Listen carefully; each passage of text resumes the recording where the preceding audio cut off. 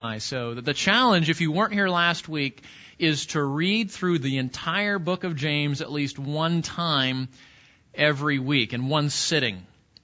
And I timed myself. It took like 7 or 9 minutes for me to get through it. And so it's not a large investment of your time. If you really want to immerse yourself in James, read through the whole book once a day if you can. Again, it just take, all right, Roger's doing that. Anybody else read it once a day, every day? All right, good job. Good job. Yeah. This is how you study the Bible. This is how you get familiar with the Bible. If you're married, when you were dating your spouse, you didn't go out one time and say, okay, I know enough. I never want to do this again, right? I know everything I need. My guess is you wanted to see her or him again, right? And spend time together. And that it's the same thing with the Word of God. You saturate yourself. You spend time in it over and over and over again. And reading it is the most basic way that we do that. So let's not downplay just the reading of God's Word. And once you're saturated with that, studying it becomes a lot easier. I can remember years and years ago, John MacArthur, someone asked him in a Q&A session, well, how do you study when you're getting to prepare to teach a biblical book? And he would say that for 30 days, he would read through that book over and over and over and over and over again. And that will serve you well if you want to know the Word of God better. So as we come to James, let me start the PowerPoint for you before I forget to do that. And guess what we're going to do? We're going to read a little bit of James today. Okay? So you got your Bible open. James. Chapter 1. James, a bondservant of God and of the Lord Jesus Christ, to the 12 tribes who are dispersed abroad. Greetings. Consider it all joy, my brethren, when you encounter various trials, knowing that the testing of your faith produces endurance. And let endurance have its perfect result, so that you may be perfect and complete, lacking in nothing. But if any of you lacks wisdom, let him ask of God, who gives to all generously and without reproach, and it will be given to him. But he must ask in faith without any doubting. For the one who doubts is like the surf of the sea, driven and tossed by the wind. For that man ought not to expect that he will receive anything from the Lord, being a double-minded man who is unstable in all his ways. But the brother of humble circumstance is to glory in his high position, and the rich man is to glory in his humiliation. Because like flowering grass he will pass away. For the sun rises with a scorching wind and withers the grass, and its flower falls off, and the beauty of its appearance is destroyed. Well, so too, the rich man, in the midst of his pursuits, will fade away. Blessed is a man who perseveres under trial, for once he has been approved, he will receive the crown of life which the Lord has promised to those who love him.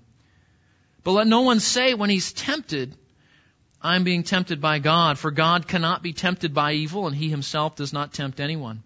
But each one is tempted when he is carried away and enticed by his own lust. Then when lust is conceived, it gives birth to sin, and when sin is accomplished, it brings forth death. Do not be deceived, my beloved brethren. Every good thing given and every perfect gift is from above, coming down from the Father of lights, with whom there is no variation or shifting shadow. In the exercise of his will, he brought us forth by the word of truth, so that he would be a kind of first fruits among his creatures. And this you know, beloved brethren, but everyone must be quick to hear, slow to speak, and slow to anger. For the anger of man does not achieve the righteousness of God. Therefore, putting aside all filthiness and all that remains of wickedness, in humility receive the word implanted, which is able to save your souls. But prove yourselves doers of the word and not merely hearers who delude themselves. For if anyone is a hearer of the word and not a doer, he is like a man who looks at his natural face in a mirror. For once he has looked at himself and has gone away, he immediately has forgotten what kind of person he was.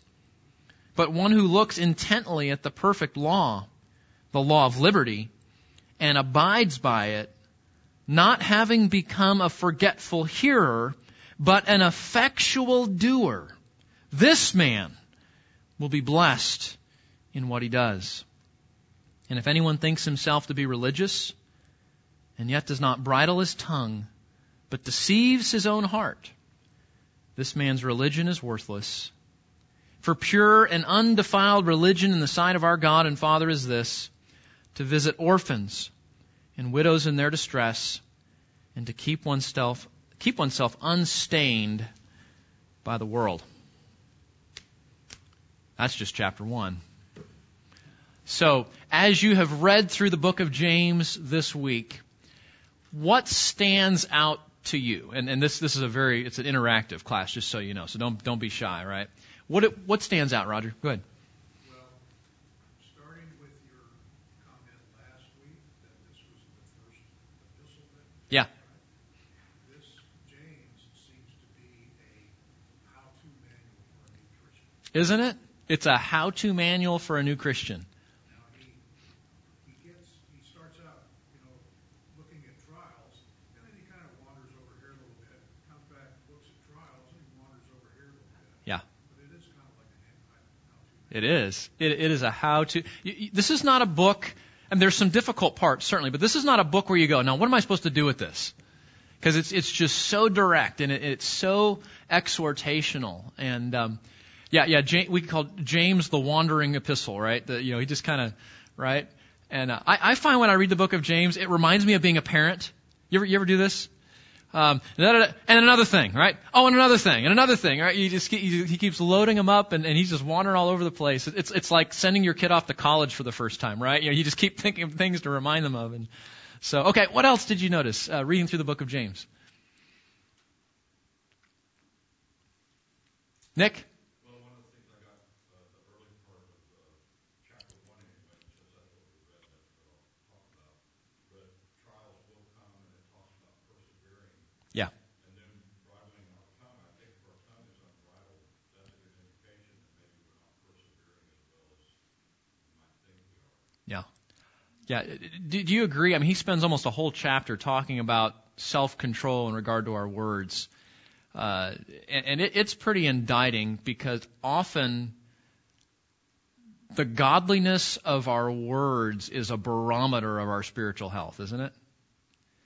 That's his argument. If you can bridle your tongue, you're a perfect person. It's like, well, none of us does that. Okay, well, all right, that's the point, right? But that's a good indicator, and I like what you're saying, Nick, because I think when we grow in self-control over our words, it says something about our overall walk with God. Well, Jesus said what proceeds out of our mouth is what defiles us. Mm-hmm. The mouth speaks from that which fills the heart, right? It's Luke 6:45, I think. Yeah, that's true. That there's a pipeline between your mouth and your heart, and so what comes out of your mouth is a pretty good picture of what's going on inside of you. So, yeah, good point. Something else? What did you learn from James? Yeah, Melissa?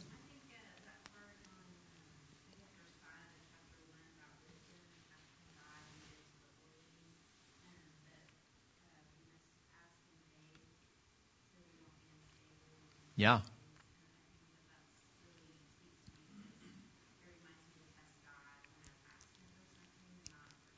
Yeah.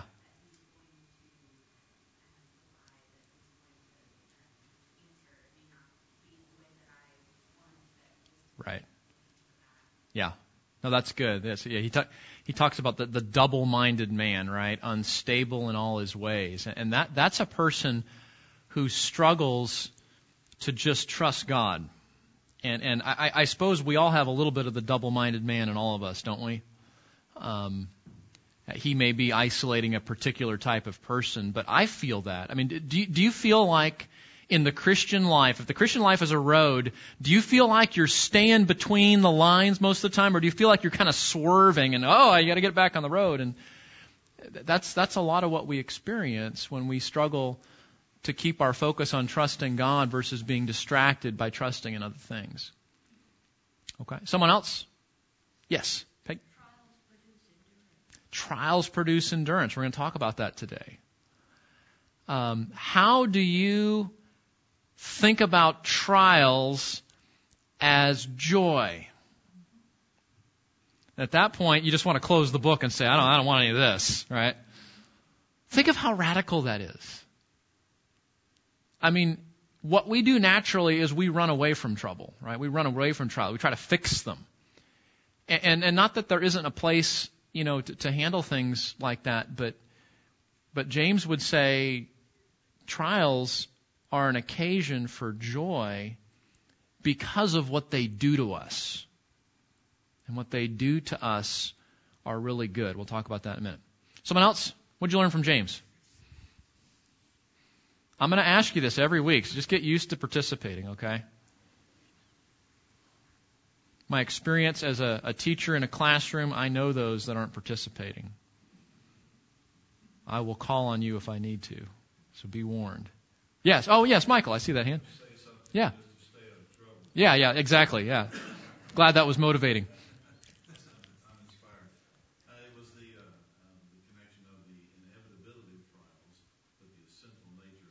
Yeah. That's right. Yeah. Okay. Yes. Todd? He's also setting us the stage, if you will, Mm-hmm. of the world versus the believer. Yeah. And he's showing the contrast. Yes, he sure is. Yeah. This is a book of contrast. Do you agree with that? Most commentators, when they look at this, their outline looks something like this. This is tests of true Christianity. If you want to know what it really means to be a believer, James is helping us to see the authentic from the forgery. And I would add to that's where I get, this is not original, real faith, right? True faith. But where I think we miss some of the real punch of the book is to recognize that James is not speaking abstractly or conceptually. He's not just saying, well, hey, do you want to win the Jeopardy category called True and False Believers for $500, Alex, right? That's not what he's doing. What he's sharing is this is what it means to really walk with God when your life is hard. And I can't help but think that maybe what part of God is doing right now in the difficulty in our country, in our nation, is he's separating the true believers from tens of thousands, probably hundreds of thousands of professing believers that don't really know God. And anyway, all right. Well, good job on that. And if you didn't get a chance to slip your hand up, we'll get to you next week. Okay, so let's jump in here to chapter 1. And again, James starts off just, we talked about that. Did you notice the number of commands? It's like boom, boom, boom, boom, boom, boom, boom. It's like a shotgun, right? He just boom, there's all these instructions all over the place. So, okay. So here's the first sort of big idea here, and one of you mentioned it a moment ago. Think of your trials as occasions for joy. That's the first real command here that he gives. Think of your trials as occasions for joy. So right out of the gate, now you can imagine, right? You can imagine this is the first letter written, inspired by God to the very first Christians. Like Roger said, it's the early book. The church is brand new. Jesus has only gone back. It's been less than 20 years since Jesus went back to heaven and walked the planet, right? And this is the first persecution. The very first persecution that happened to Christians was not from Rome. It was from Jews. It was from the establishment of Judaism in the nation of Israel in that day. And so as Jews are converting to Christianity, their former friends, other Jews, are not just giving them grief about it, but the establishment begins putting pressure on them and persecuting them and assaulting them to the point, and we don't know all the details, but James tells us in verse 1 there, these are the 12 tribes, so the 12 tribes of Israel, so people, Jews from every 12 tribe that have become Christians who are dispersed abroad, meaning the persecution got bad enough, they said, we can't stay here. And I mentioned last week, if you live in Granbury or Toller or Stephenville, wherever you live, Weatherford, imagine what would have to happen in terms of being assaulted and demeaned and threatened for your faith. Think of how bad it would have to be for you to say, hey, honey, I think we need to move. Weatherford isn't working out so well anymore. I mean, just think of how bad that would have to be. Yeah, Rusty.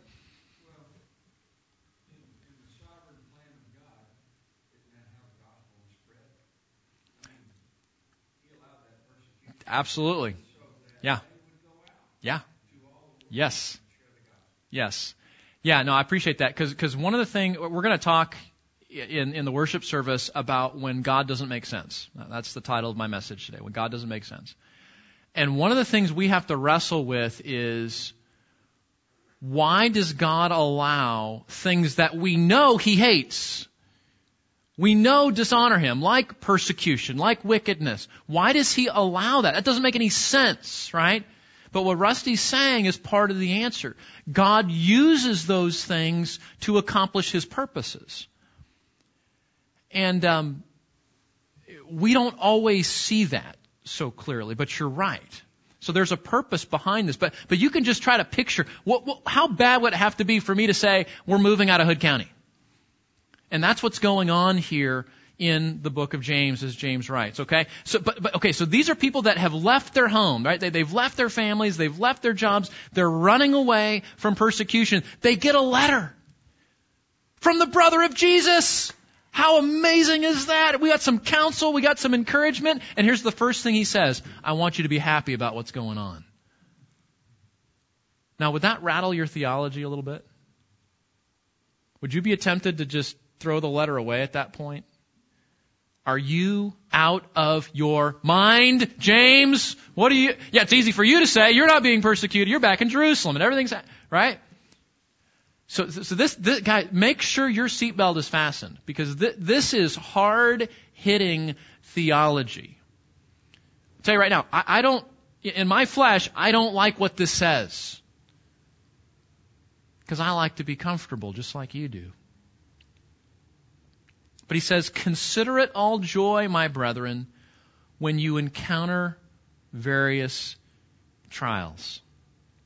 The word consider there just means, think of it, right?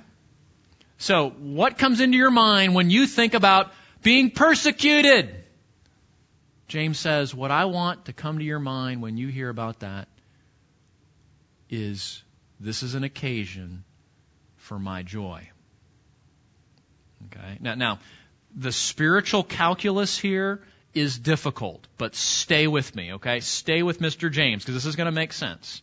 Look at what he says. Follow his logic here. Consider it all joy, my brethren, when you encounter various trials, knowing that the testing of your faith produces endurance, and let endurance have its perfect result, so that you may be perfect and complete, lacking in nothing. Someone want to explain the formula here? Why should we consider it all joy?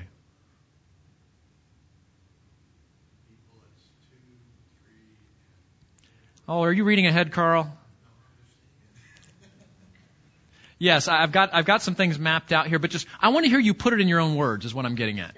Explain this in your own words. Go into your Bluetooth. Sorry about that. What is he saying? Explain it in your own words. I think trials are something that don't tear you down. They build you up. Okay, trials are not intended to tear you down, but build you up. Okay.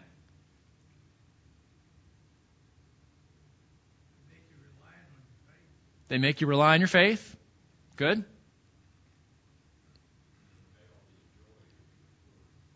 What's that? Yeah, the payoff is joy if you endure. Okay, now this is, you're going to call me crazy. You almost have to read the passage backwards. Okay? Can we read the passage backwards? Look at the end of verse 4.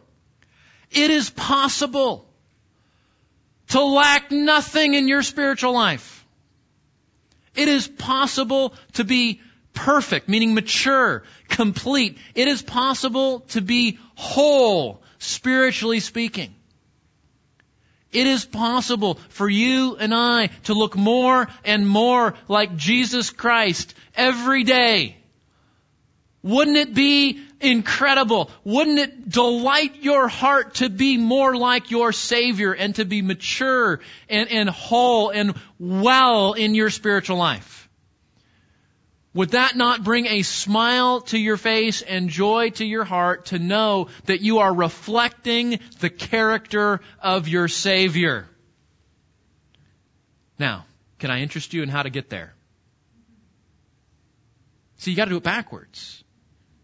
The payoff, the value is at the end of the verse, not at the beginning of the verse. But he front loads it, maybe for effect, maybe to get your attention. He front loads it with joy. And he puts joy and trial next to it. And those are two things we don't say joy and trial in the same sentence. Unless we're getting rid of trials, right? But that's the point here. Joy is the byproduct of knowing that you are growing to be more like Christ in your character, and in your maturity, in your faith. You know, what's the buzzword today? What's the buzzword in the culture today? Wellness. Right? I was in the store the other day, and you know, minding my own business, just buying something, and you know, a person usually says, you know, have a good day, have a nice weekend. And the lady caught me off guard. She said, be well. I didn't know what to do with that. You be well too. It's like, yeah, I don't have a response for that, right?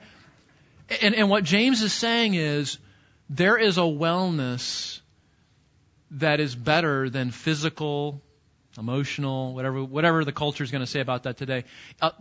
Spiritual wellness is when you and I image Jesus. And there is nothing more exciting in the Christian life than when you look backward and say, by God's grace, I've grown. I'm not the same person I was. Right? Things are different because God has worked in my life. And that's an occasion for joy. And so James says, you want to know what is God's gymnasium for producing that degree of spiritual strength and growth? What is the greenhouse where God grows us into flourishing people that look more like Him? What is it? According to the verse. Trials. Now that's the part that's hard to swallow, right? We like being like Jesus. We like growing in maturity. We like being healthy spiritually. But guys, this is nothing new. Romans says this. Peter says this. Job demonstrates it. The Psalms talk about it. Jesus taught on it. If you want to be more like Christ, if you want to grow in your spiritual walk with God, you will walk through trials. Because trials are the vehicle that God uses to accomplish spiritual maturity. Okay, now with you got that, let's break it down, okay? So what does he mean when he says trials? Now you can look at the screen or look at your notes there. Trials are circumstances that reveal or test the nature or character of something. How many are in school right now? In school? Okay, a few of you. Okay, put your hands down. Those of you that put your hands up. Do you like tests? Do you like tests? Or do you like recess? Okay, some of you are homeschooled, right? You test also. Do you like that? Jude shaking his head, no. Okay, I don't like tests, right? I like recess. I like when mom says, okay, school's done, you can go play, right? Is that right, Jude? Is that how it goes? Okay. I don't know anybody that says, oh, great, I have an examination today. So why do we do them? What's the point of a test? It measures what you know. Measures what you know. It demonstrates where you're at. That's why we teachers do them. Right? That's why before you get a driver's license, you go drive with an examiner, right? Before you get your pilot's license, you go fly with an examiner. Before you do anything like potentially important, you go do a test to demonstrate, hey, I can do this without killing somebody. And James says you want to know where you stand in terms of your spiritual health. How do we know that? We know that when God brings trials. Now, stay with me on this, okay? God loves us enough to bring trials. He loves us enough to bring trials because He wants us to know. He wants us to grow. Okay? Now notice the nature of this here. He says, knowing that the testing of your faith produces endurance. I love this definition for endurance. It's the capacity to hold out or bear up in the face of difficulty. How'd you do in 2020? How'd you do? Did your faith flourish or did it flounder? Did you grow or did you regress?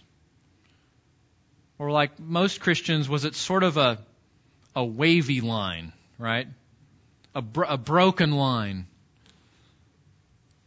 See, endurance is this capacity to hold out or bear up in the face of difficulty. And we need that as a prerequisite to these other two things. He says maturity and wholeness. My Bible says perfect. It's teleon. It can mean perfect, but in this context, it has the idea of being mature or being complete in your faith. And it's coupled here with another word, the word whole or complete. And that is the progress here, right? Testing produces endurance. Endurance produces wholeness and maturity. And wholeness and maturity make us feel joy. And that's the difference. Notice, just look at this for a minute. Joy is defined here a little bit differently than maybe we might understand it, right? How would we just sort of culturally define happiness and joy? How would we do that?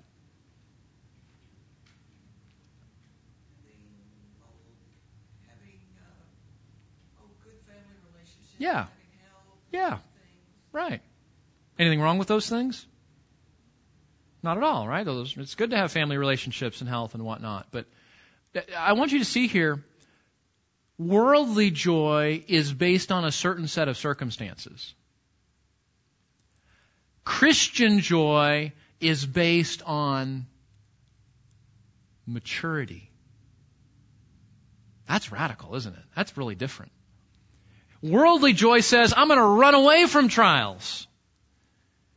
Christian maturity, Christian joy says, I need those trials to make me more like Christ, and I want to be more like Christ.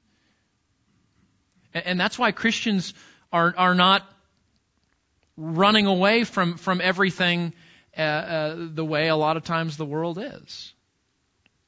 Now, it's not like it's wrong to better your circumstances or anything like that, but we view trials first and foremost as an occasion for joy because it's an occasion to grow. Now, James comes back to this. I love what Carl said, or one of you guys said about him kind of weaving in and out of topics here. He kind of moves away from that, and then he comes back, and he moves away, and he comes back. What does verse 12 say when a believer perseveres and thus is approved? What happens there?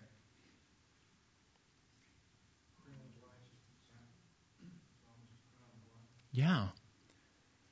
There's not only an experience of joy now for the person that endures, for the person that grows, but there is an eternal blessing too, right? Blessed is the man who perseveres under trial, for once he has been approved, he will receive the crown of life which the Lord has promised to those who love him. Now here's the key interpretive issue today. What does he mean when he says he's been approved? Okay, he passes the test, okay? And how do we know that happens?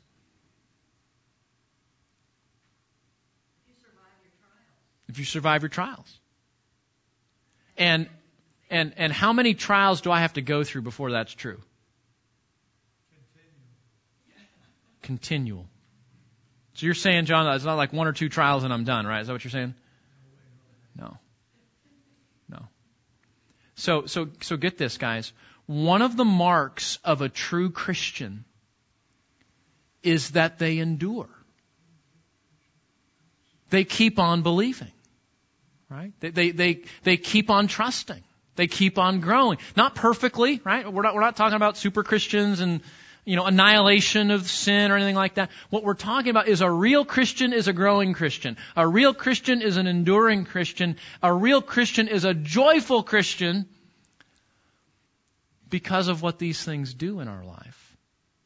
They produce joy and they demonstrate God's approval.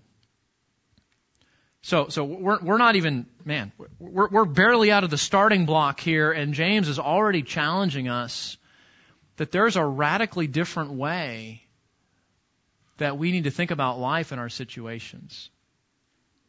How do you do you guys have a prayer journal? You guys keep a prayer journal or something, a devotional? I don't know, do you write stuff down to remind yourself important stuff? Do you do that? I got to do that because I forget stuff all the time, right? I got to write them in my journal, so I don't, and I try to go through that every day as a part of my devotional time. This would be a great thing to write because it is so counterintuitive. It is so not what we typically do. This is what you write. View my trials as occasions for joy. And then pray with the logic of James that we would embrace it like that. Wouldn't it be... Well, what's the opposite of joy?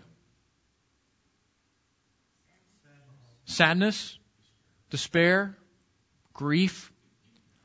Wouldn't it be sad and despairing and grief if your life was so easy and trial-free that you were a immature, ungodly, pre-kindergarten Christian your whole life? That's tragic. What's tragic is to not reflect your Savior. And I don't like trials any more than you do, but this challenges me to reorient what I deem as really joyful and what I'm really aiming for. So, all right, we got to move on, but that's I'm almost ready to be done just after that because that's so world shaping. But yeah.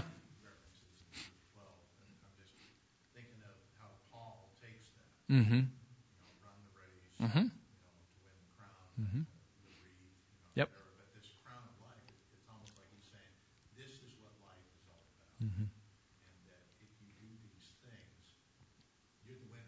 Right. Yeah. Yeah. That's well said. Yeah. Yeah, I think it's the reward for finishing the race, and finishing the race demonstrates the validity of your faith. But it is, you do win in that way. So that's good point. All right, number 2. Confidently ask God for stabilizing wisdom. This was written in the first century, like almost 2,000 years ago. Are we practical yet? Is this like, I don't know, do you ever go through trials? Have you ever gone through a trial? Is your life pretty easy or there's some bumps in the road? See, it's right here. It's so practical. Here's another one. How do you gain a spiritual stability system? See, what do you mean by that? When trials do come, when difficulties do come, do they knock you off the road? Or have you learned how to respond to those things in a way that does not dislodge your hope or leave you scrambling for something to trust? Look at this. He continues, okay? But if any of you lacks wisdom, and by the way, the little but there, the little connecting conjunction there, probably links what we just said to this. So when he's saying you lack wisdom, there's a pretty good there's a pretty good chance that he's saying, when any of you lacks wisdom in regard to how you respond to your trials. Okay, there may be a logical connection there. I don't know about you, but when difficulties come, for me, that's when I feel like I'm needing God's wisdom the most. So maybe there's a connection there. But if any of you lacks wisdom, let him ask of God, who gives to all generously and without reproach, and it will be given to him. But he must ask in faith without any doubting. For the one who doubts is like the surf of the sea, driven and tossed by the wind. For that man ought not to expect that he will receive anything from the Lord, being a double-minded man, unstable in all his ways. Okay? So let's just stop right there. First of all, what is wisdom? What is wisdom? All throughout the Bible, we can see, particularly in the Proverbs and other places and Psalms, that highlight the wisdom literature, the wisdom books like Ecclesiastes and Job. The basic definition, right? Wisdom is knowing and applying the word that comes from a trust in Him. Right? It's knowing and applying the word to whatever life throws at you, and that comes out of a motivation of trust. We remember what Proverbs says, right? The fear of the Lord is what? The beginning of wisdom. What does that mean? The fear of the Lord is the beginning of wisdom. Many of you knew it. That's good. What does it mean? Yeah. That wisdom begins when you trust and submit to the God who made you. That everything you build wisdom upon doesn't matter if you're not trusting and loving and submitting and fearing God Himself, right? Now what's interesting is, now if you've read the whole book, where else does wisdom show up? Don't look at your notes. Flip over to James chapter 3 for a moment. This is where you read about wisdom. And I think this helps us to understand, maybe more particularly, what James is focusing on when he throws out the word wisdom. Because wisdom, we can just say generally, it means knowing God's word and applying it out of our love and trust of Him. But I think James does something here, and he narrows the scope of wisdom, at least in this letter. Look what he says in chapter 3, verse 13. Who among you is wise and understanding? Let him show by his good behavior his deeds in the gentleness of wisdom.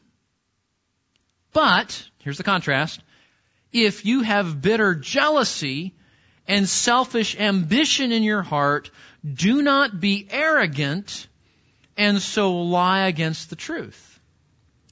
For this wisdom is not that which comes down from above, but is earthly, natural,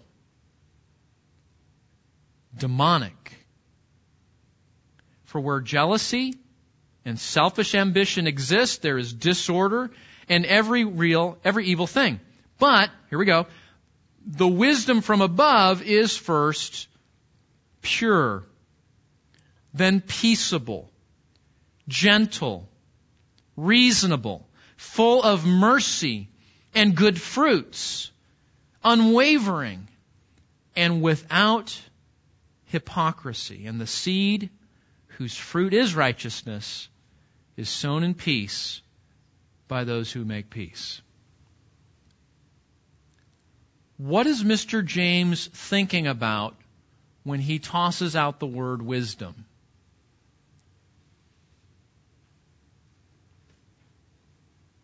What's he thinking about? Jude, what do you think? What's that? Faith? Yeah, it's definitely an expression of faith. I agree with that. What's he talking about?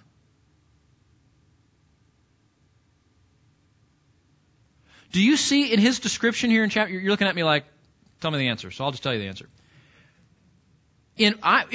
Tell me what you think. James chapter 3 verses 13 to 18, he's not talking about wisdom like, do I buy this car or not? He's not talking about wisdom like, do I take this job or not? And we do need wisdom for those things. The wisdom that he seems to describe here is a horizontal wisdom. It's a how do I get along with people wisdom? How do I deal with this difficult person wisdom? How do I deal with this difficult relative wisdom? How do I deal with this conflict in my marriage wisdom? It's a getting along with people wisdom. Do you see that? I mean, look at it, right? It's pure, peaceable, gentle, reasonable, full of mercy, good fruits, without hypocrisy. That's stuff we do with people, right? So now go back to chapter 1. And I'm not saying he's limiting wisdom to that, but that does seem to be contextually what he has on his mind. So watch this. Consider it all joy when you encounter various trials. Side note, especially those that come from difficult people in your life, because that's where you need wisdom. Right? Again, I don't think he's limiting it to that, right? But that's certainly one of the things he has on his mind. We need wisdom to know, how do I deal with this person? How do I deal with that hurt, that being sinned against, right? That I know I should forgive, but I don't feel like forgiving. How do I relate to that parent or adult child that doesn't believe and is hostile? How do I relate to that coworker that I want to evangelize? How do I relate? What do I say to be a light to this person when they don't want to listen? That's where we need wisdom. So if you lack wisdom, look at this. If you lack wisdom, what do? You ask God. You know what God does? He just gave us a blank check. The bank of wisdom. Here, cash it in. Some of you are looking at me like, what's a check? Ask your parents. They'll tell you what a check is. Okay. Is that like a debit card? Yeah, sort of. But, he said, if you lack wisdom, ask of God. God gives generously and without reproach, which means God will not shame you for not knowing the answer. I think some people, they have this view of God that says, oh, I don't want to go to Him. Why don't I want to go to Him? Because He's going to make fun of me for not knowing the answer. I feel like I've been a Christian for 30 years. I should know this, right? And I'm embarrassed that I don't. And James says, no, go ask. He won't shame you. He won't find fault in that. But here's the qualification. You must ask without doubting, without being uncertain or wavering. And this is what's so hard, because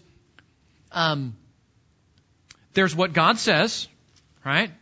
This is the book of wisdom. By the way, this is how God answers this prayer, right? He gives wisdom through the Word as we study it and as He gives us insight in terms of how to apply it. But notice that like 24 hours a day, 7 days a week, you have another voice.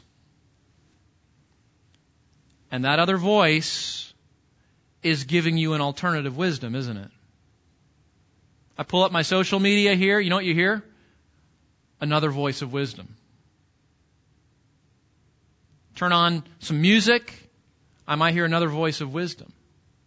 Right? I talk to people. I hear another voice of wisdom. So in our life, it's like we're always hearing, we can go to God's wisdom, and then we've got like surround sound. This is like the Dolby 7.2. All around us, we're getting different messages, different advice. You deserve to be happy in your marriage, so just get rid of the guy. That's another voice of wisdom, isn't it? It's worldly wisdom. And so it's so hard, James says, to ask God, trusting Him, trusting that His wisdom is best and that He will provide wisdom if we ask in faith. But what happens if we've got one ear to God's wisdom and we've got another ear to worldly wisdom? What happens? What does your life look like? What does my life look like? You don't have a strong Christian witness. No. And you're unstable. That's right. You're spiritually unstable. And notice the analogy here. He says, He's like the surf of the sea driven and tossed by the wind. You ever been out on a boat? On a sporty day, a windy day, right? And you just look at those waves. You ever see it white capping, right?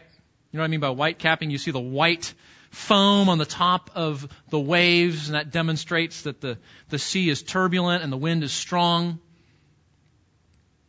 And just think if you dropped a leaf into the ocean like that and just watched it.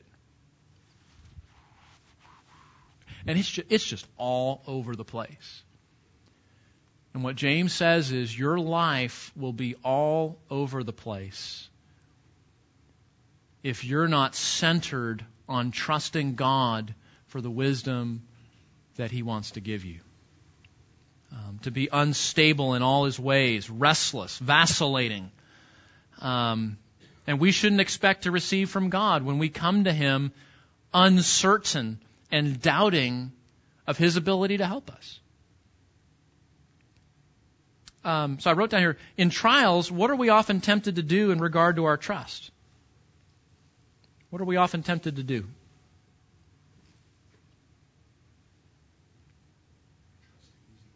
Yeah, trust the easy way out. Okay, I'll put my hand up and say I'm tempted to do that. What else are we tempted to do in trials? Blame God? Sure. What else? Look for worldly answers. Yeah. Go to the internet. Yeah. I'm going to Google it. Of course. That's what we do, right? That's how you solve your problems in 21st century America. You Google it. You watch a YouTube video about it and you fix your problem, right? Is it not challenging to believe that what we really need is to trust that God will give us all the wisdom that we need to navigate through life? That's challenging, isn't it? We got sophisticated technologies and medicine and all this, and God says, will you trust me to give you the answer? Will you trust me for the wisdom that you need to navigate that situation? And again, I think that this is indicting, because I'll confess, it is so, I think this is what a lot of us do. We say, yes, God, but, right? Yeah, I want the wisdom of God, but I also want to Google it, right? I want the wisdom of God, but I also want to try to, take advantage of this new thing I just heard. And what God is asking us is to be singular in trusting Him in regard to the wisdom He wants to give us. Okay? Man, we're not even halfway through chapter 1, and James has sat us down and said, here's the way things are. Here's the way things need to be. And the challenge, I think, of this book, aside from trying to just keep it all in our minds, the challenge is we need to pray for grace. We need to pray for grace, that as James gives us these good insights, that we would renew our mind, change our thinking in terms of buying into what he's saying, that we would see our trials as occasions for joy, that we would confidently ask God for wisdom, though there are 1,000 other sources of help seeming, but we would trust Him and we would see that He is really the one that we need. Okay? Well, we will, as we digest that and as you continue to read James at least one time all the way through this week, for you advanced students, if you want to read it every day, that would be great, all the way through the book. And we'll come back and we'll talk next time about humility and humiliation and trials. So let me pray. Father, thank you for this incredible book, and it has already hit us right between the eyes in terms of admonishment and counsel. We confess that we grumble about our trials and we run away from them, and we miss that is your greenhouse, that is your gymnasium, that is your expression of love to us that we might share in your holiness. And Lord, I pray as we try to change how we think and change how to react in light of what we do, that we will seek you And we will trust you as we ask for wisdom to navigate through difficult things. Father, we would pray right now that you will give our church wisdom in this next year. That you will give us wisdom to make wise decisions, to respond to the challenges that the year brings, to be strategic in how we share our faith, to be wise in the counsel that we give. Father, we trust you. We know that you are truly all we need. Help us not to be distracted by other things that might be helpful but are not necessary. Lord, rivet our eyes on the counsel of your word, and might we trust that when we ask you, you will provide everything we need for every situation we will ever face. What an amazing promise. Help us to believe that. It's almost too good to be true. Help us to believe that and trust it and know that that will bring an incredible stability to our Christian lives. Lord, thank you for this book. Thank you for what you're teaching us. Now make us faithful by your grace to live out what we've learned. In Christ's name, amen.